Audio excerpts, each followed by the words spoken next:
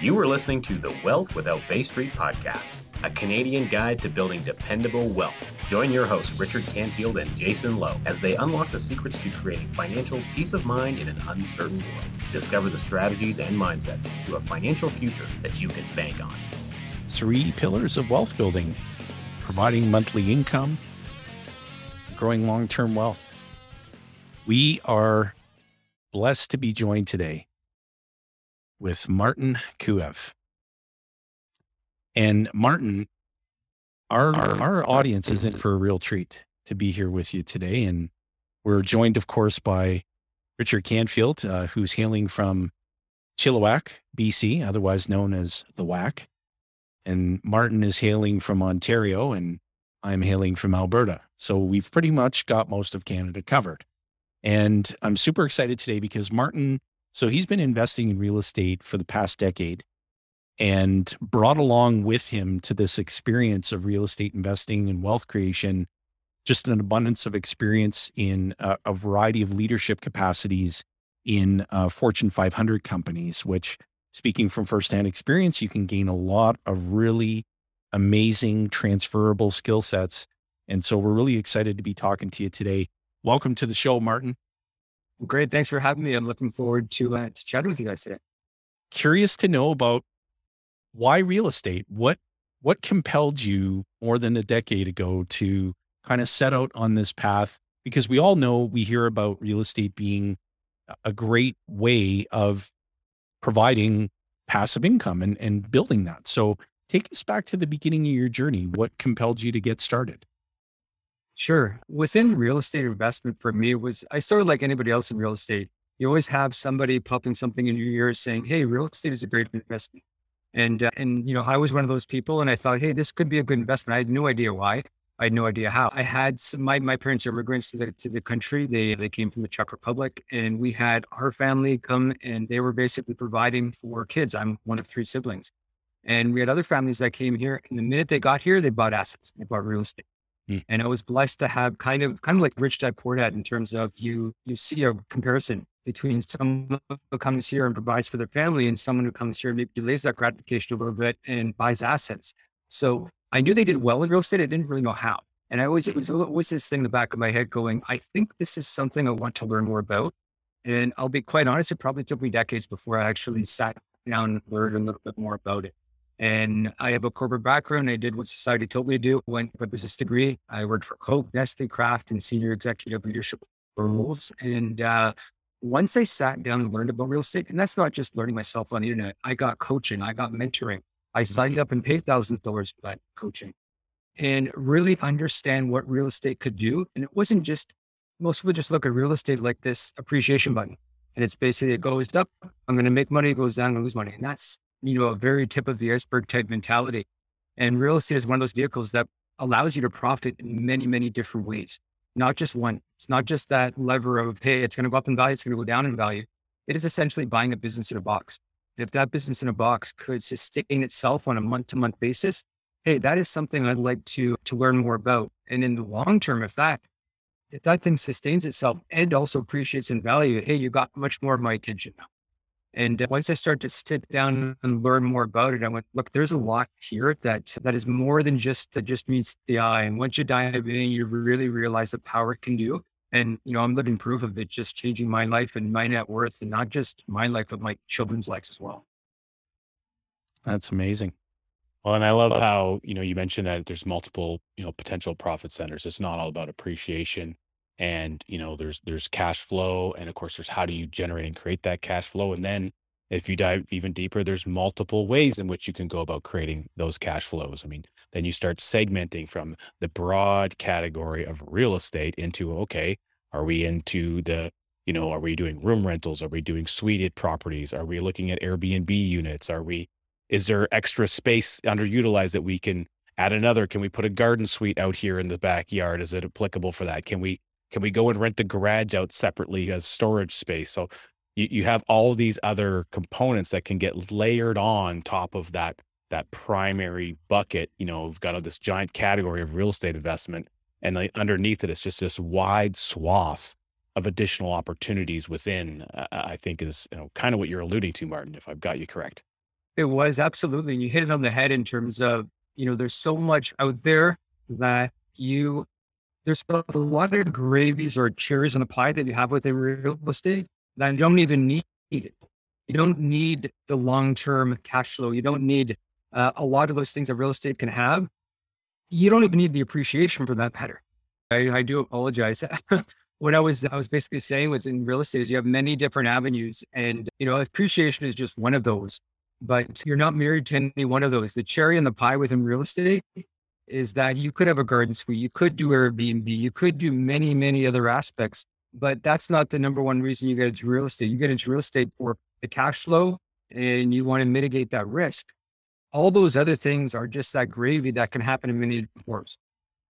Well, and on your real estate journey, so recently you were introduced to, you came upon the process of becoming your own banker, the infinite banking concept. And what resonated with you there, looking at it through the lens of, an active real estate investor? We also know that you're actively engaged in the stock market, but from a different perspective, which we'll touch on. And so what resonated with you when you looked at it through that lens of a real estate investor? And it's funny, life insurance, everyone knows about life insurance. Everyone's heard about life insurance, and it's very similar to real estate. Has it been presented to you in the way that you'll actually identify with it? Because when I looked at life insurance for the vast majority of my life, it was always concentrated on that. What is that death benefit going to be?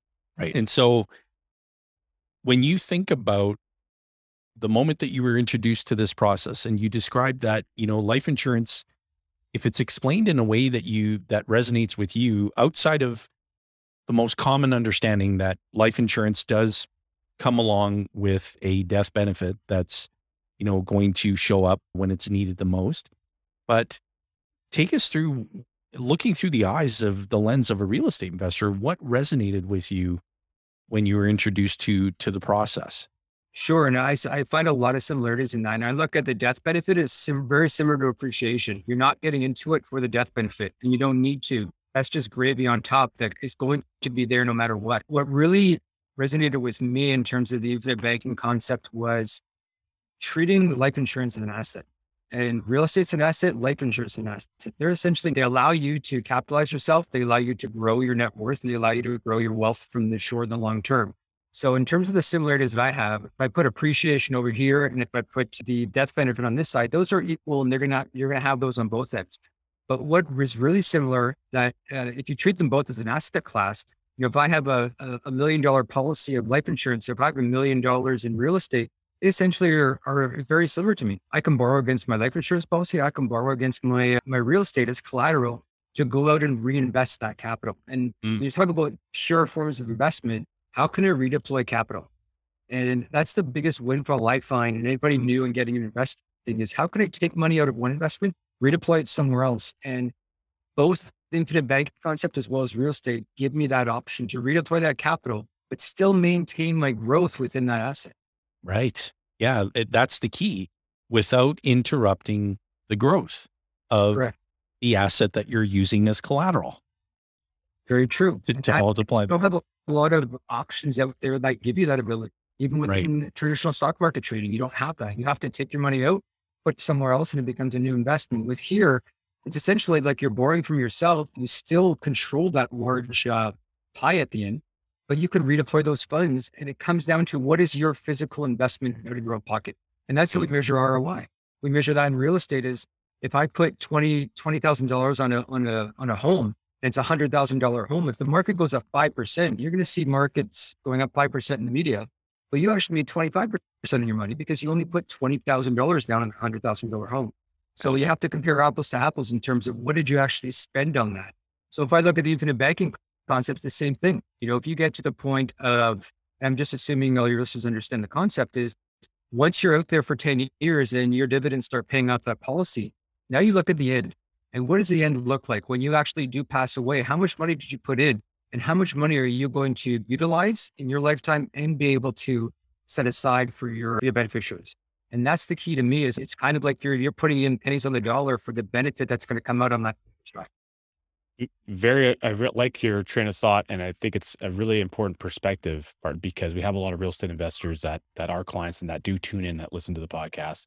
and people who are exploring this concept. I think because these two things are so similar as asset classes that exist, they are almost on parallel tracks and they have very clear similarities to them.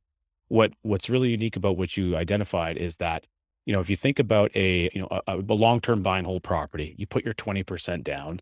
It's kind of like a business, like you identified, it's a business. And, it might take, let's say, assuming you're not doing a ton of renovation improvements or whatever, let's say it takes you 5, 6, or 7 years for a typical market, maybe not like the current Ontario real estate market, but like for a typical market to rise that property up. Plus you got some mortgage pay down over the period. So that's going up, mortgages coming down. You got that split in the middle, the equity, where you might be in a position that you could now go and re-advance collateral and pull out your original capital, your original down payment. You can keep that property, but now you've exited all your original dollars. So you're in a position where you basically have a free property because you've just reset everything, right? And you can go take that capital and go and apply it into the next deal. That same premise applies in cash value insurance, the way that we structure it for the process of becoming your own banker. And so very similarly, in a very similar period of time, you could have access to every single dollar you contribute to that program. You still have it. It's still growing. And you can go, you basically have a free asset that continues to accumulate every single day that air enters your lungs and you're alive on planet Earth, that can't be stopped by any marketplace.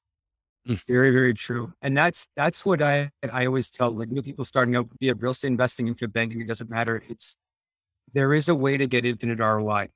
And once you get paid back from your investment and your investment is still there, making proceeds for you, that essentially is infinite ROI. And people look at that and that's sometimes a mental barrier. Hey, this is just too good to be true. And, there's a quote from Richard Carlson. It says, there's a lot of opportunities that are lost because people just come up with the saying, hey, that's too good to be true. And they don't dig deeper into it.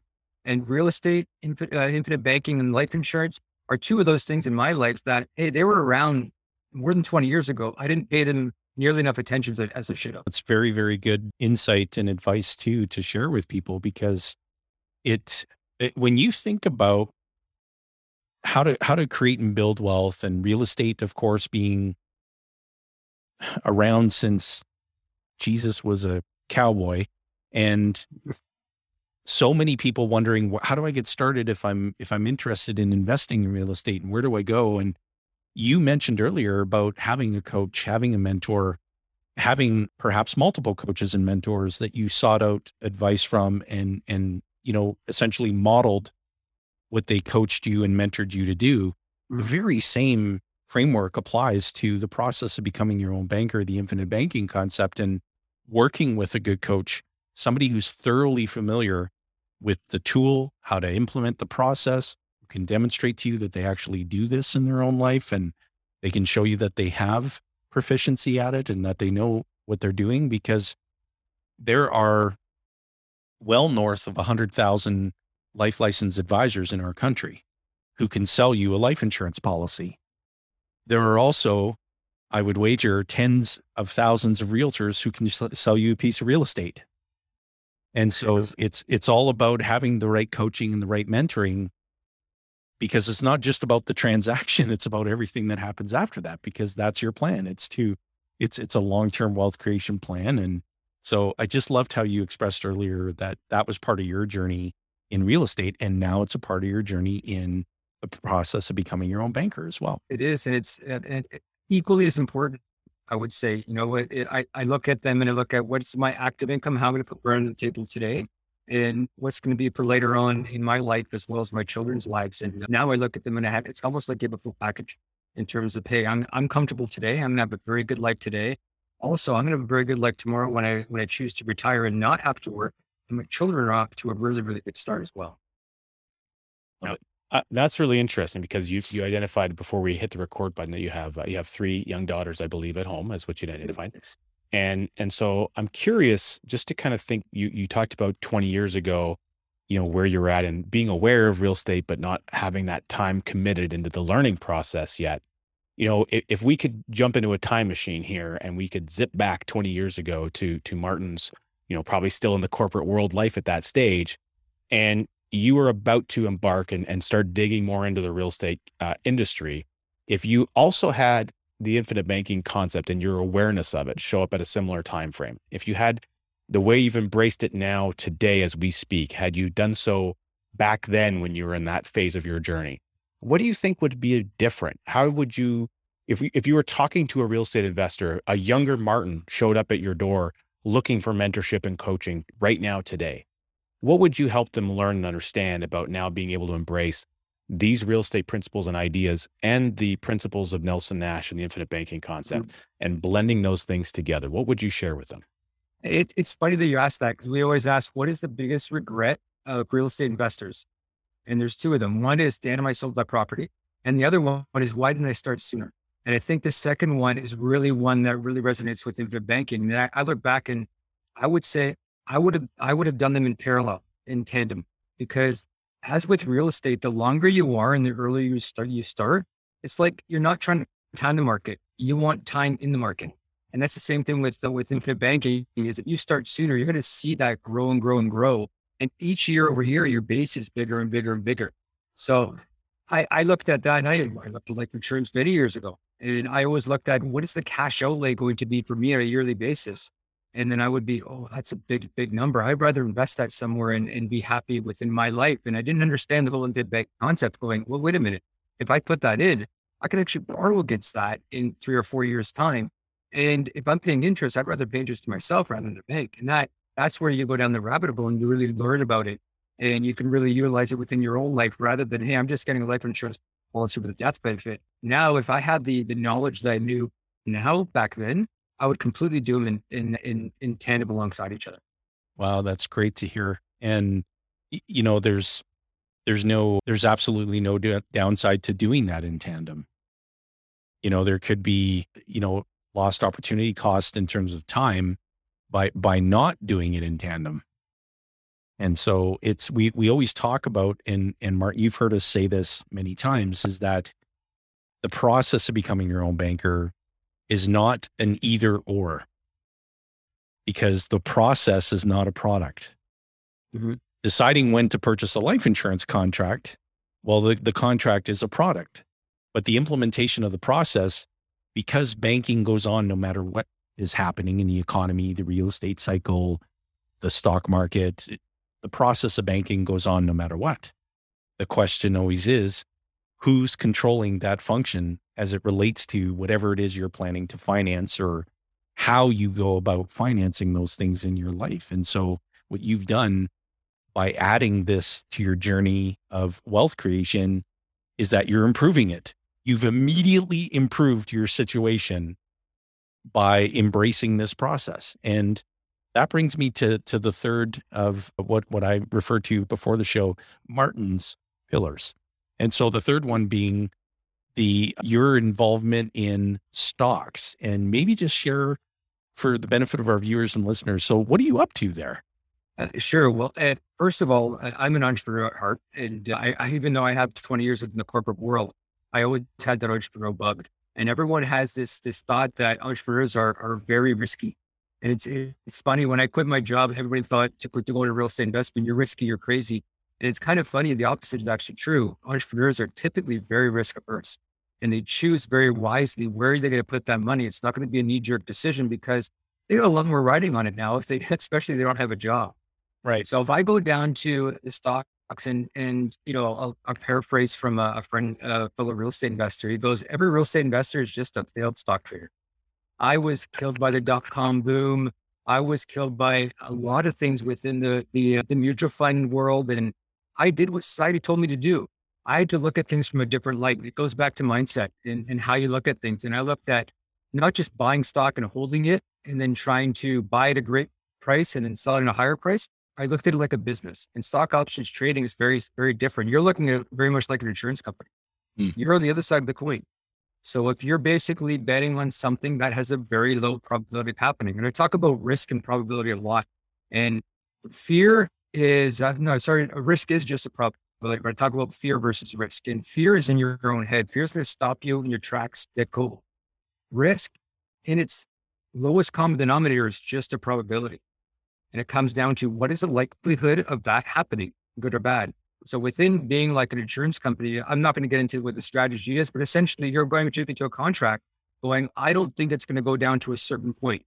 So for me, I'm going to get paid for that option contract. And there's a little bit of complexity to the strategy, but essentially what it comes down to is there's a low probability for me to not have a good outcome for me. I'm going to have a good outcome if the market has a bit of a buffer going down. I'm going to have a great outcome if it stays the same. We're going to have a great outcome if it goes up.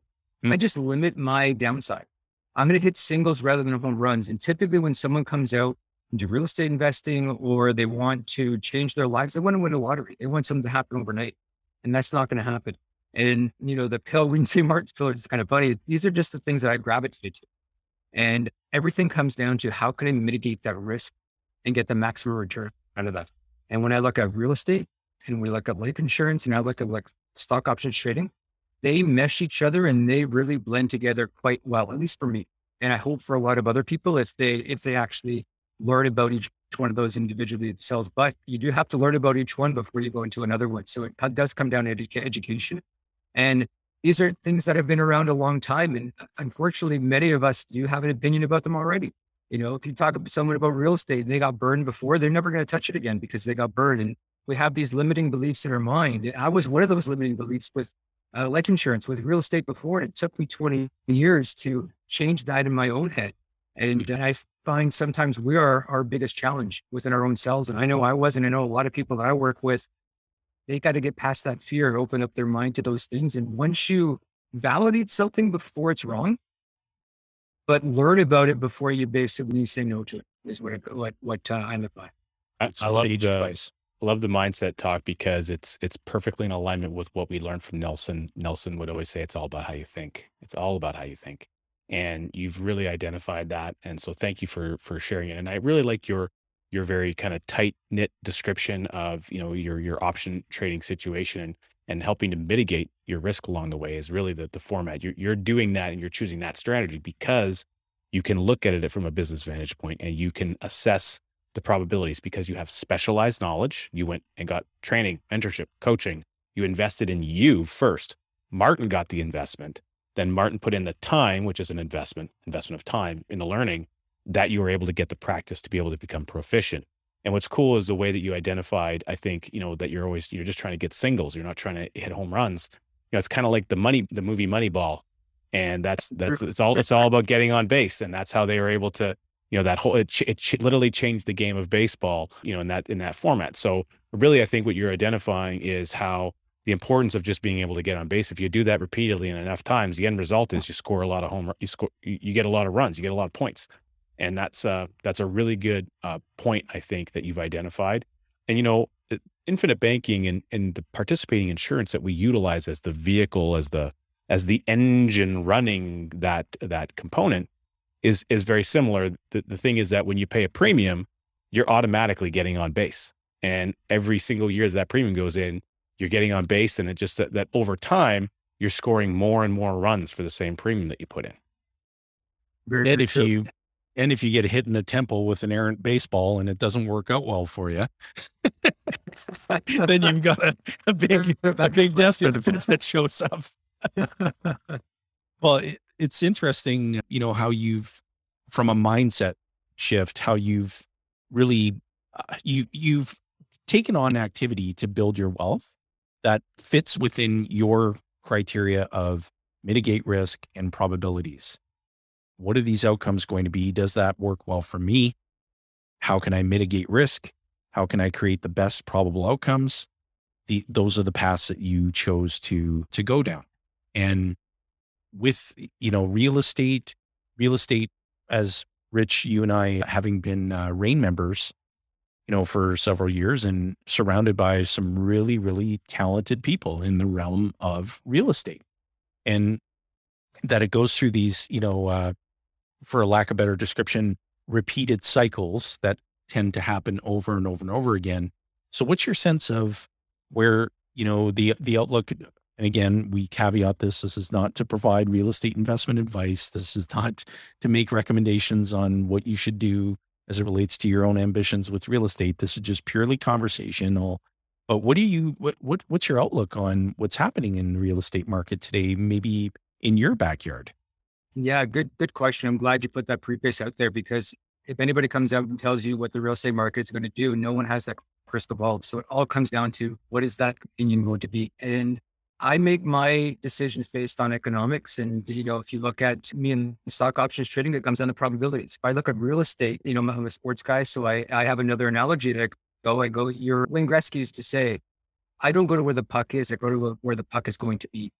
And very, very true within real estate. And if I look at, Southern Ontario, and that's part of the market I know best, the Golden Horseshoe. And what are the key things that I look at? I look at population growth. We have immigration that is double per capita in the United States going. Is that going to, they turn that off? Now, we're just coming out of a pandemic, but if you go and just Google CMHC or Statistics Canada, you're going to see their aspirations over the next 10 years are just going to continue that momentum. And the vast majority of those people coming into Ontario, or even if they don't, a good portion of those come in, and we're going to see population continue to go up. If they turn that tap off, I'd probably question, okay, where's that future demand going to come from? The other thing is within where we live, there's a finite amount of land. We have we have the largest greenbelt in the world, and we're surrounded by water on the other side. As people continue to come in, you see the headlines out there. I can't find rentals. I can't find properties. That's going to continue, in my opinion, just because we're not building fast enough to support the population that's coming in. Right. And then the last one I look at is transportation. Look at the GO train. The GO train is expanded. Toronto is that hub, but no longer is Toronto just Toronto. Toronto is Toronto, the GTA, and all the outskirts around that. It's just growing and growing and growing. If you talked to me 20 years ago, I probably would have said Mississauga's way outside Toronto. Right. Now it's all part of it. And now you go down to, and I look at real estate, I look at, would I invest in Burlington? And I apologize if you have viewers across the country. Just make an analogy of, Burlington, the average home price is $1 million. 10 minutes away down the street, Hamilton, just a little bit further out, and you can buy properties for half the price. Right. And if I look at it and from an investment mindset, where am I going to get the best bang for my buck? And then secondly to that, in 10 years from now, how is that city going to look like? And that's where you look at the economics and go, hey, am I good to park my money in there today? But wait a minute, down the road when they're building all this infrastructure. And if you look at the official plan of any one of those cities we invest in, typically it's going to be Hamilton, the Niagara corridor, or the other side, which is the Durham corridor and the Durham region, where they're going to be in the next 10 to 20 years. They're spending a lot of money on infrastructure, transportation, or the population that's going to be coming in droves over the next several decades.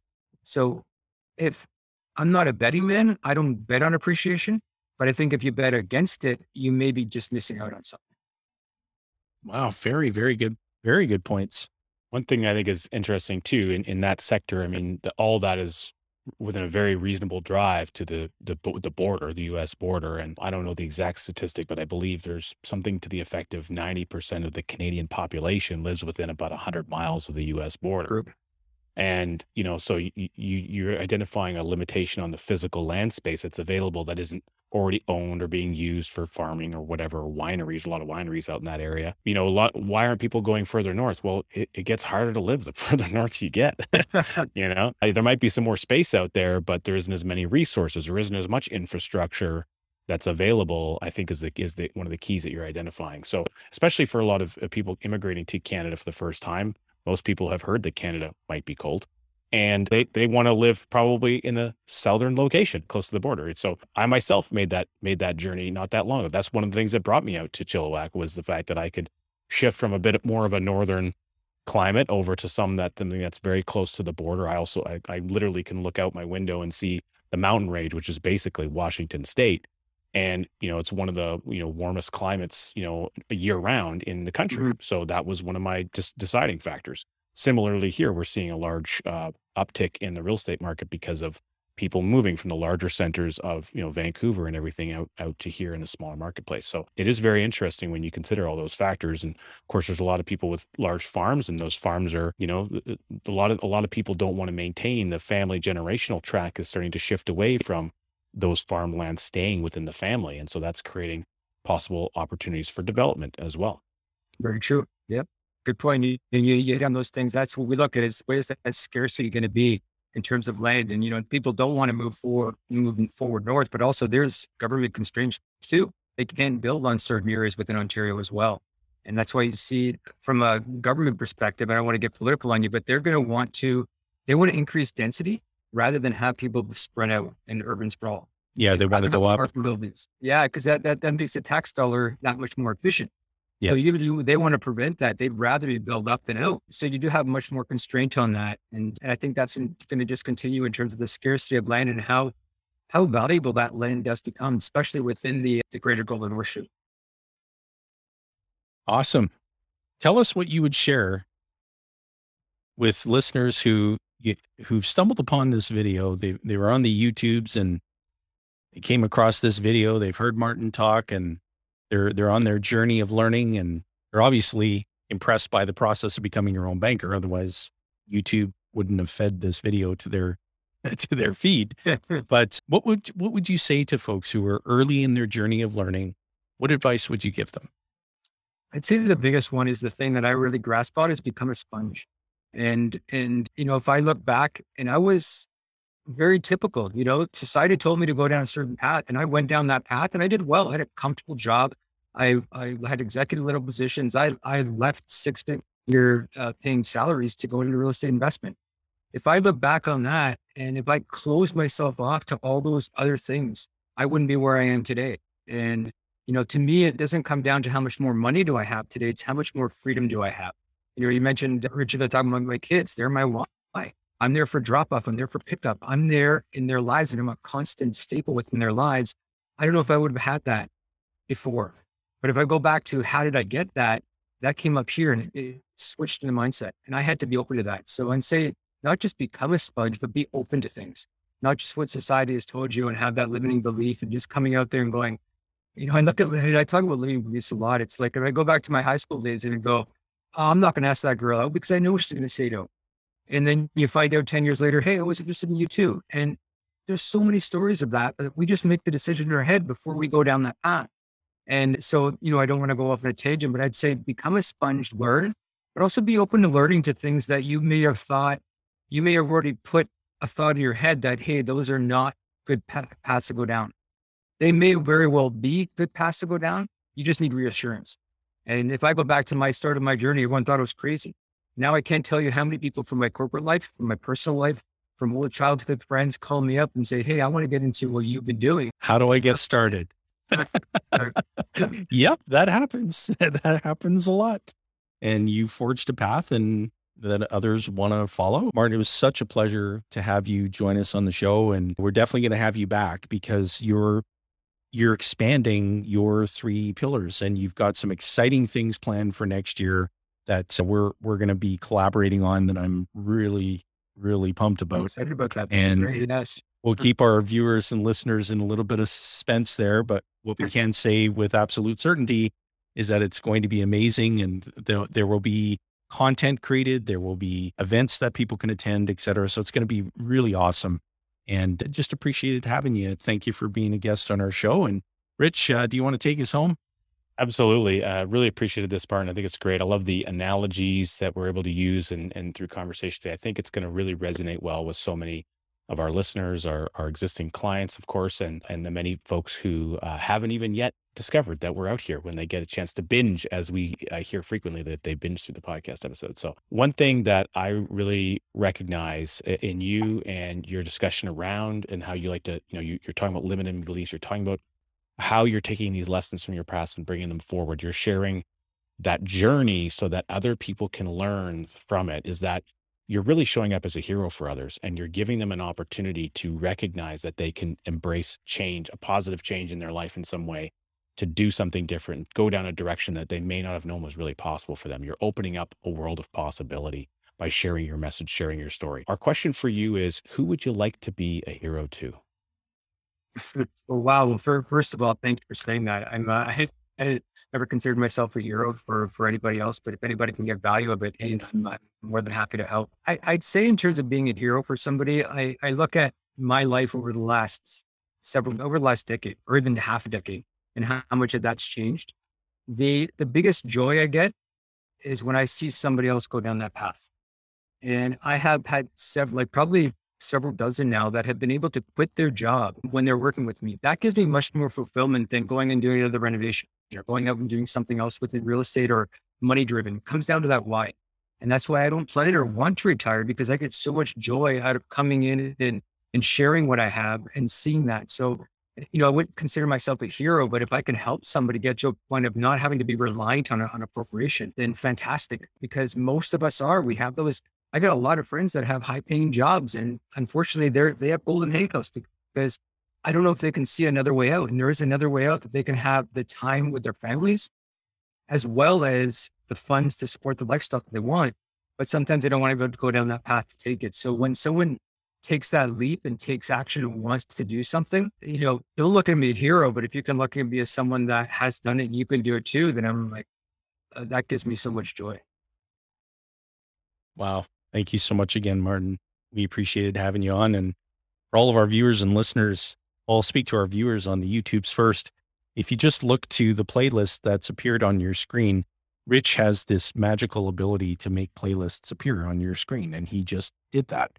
And so take a look at the playlist of recommended videos that we would encourage you to tune into so that you can carry on with your journey of learning and take Martin's advice, be a sponge, be receptive, even to learning something new where you may have already defined a belief about something, and just be open to learning something new. R. Nelson Nash used to say to us all the time that there's no such thing as having arrived in knowledge. There's always something new to learn. And Martin, we're going to look forward to having you back. And to all of our listeners and viewers, make the rest of your week great. Gentlemen, thank you. Thank you for a great episode today. Thanks for having me on. I appreciate it, guys. Thanks for listening to the Wealth Without Bay Street podcast, where your wealth matters. Be sure to check out our social media channels for more great content. Hit subscribe on your favorite podcast player and be sure to rate the show. We definitely appreciate it. And don't forget to share this episode with someone you care about. Join us on the next episode where we continue to uncover the financial tools, strategies, and the mindsets that maximize your wealth.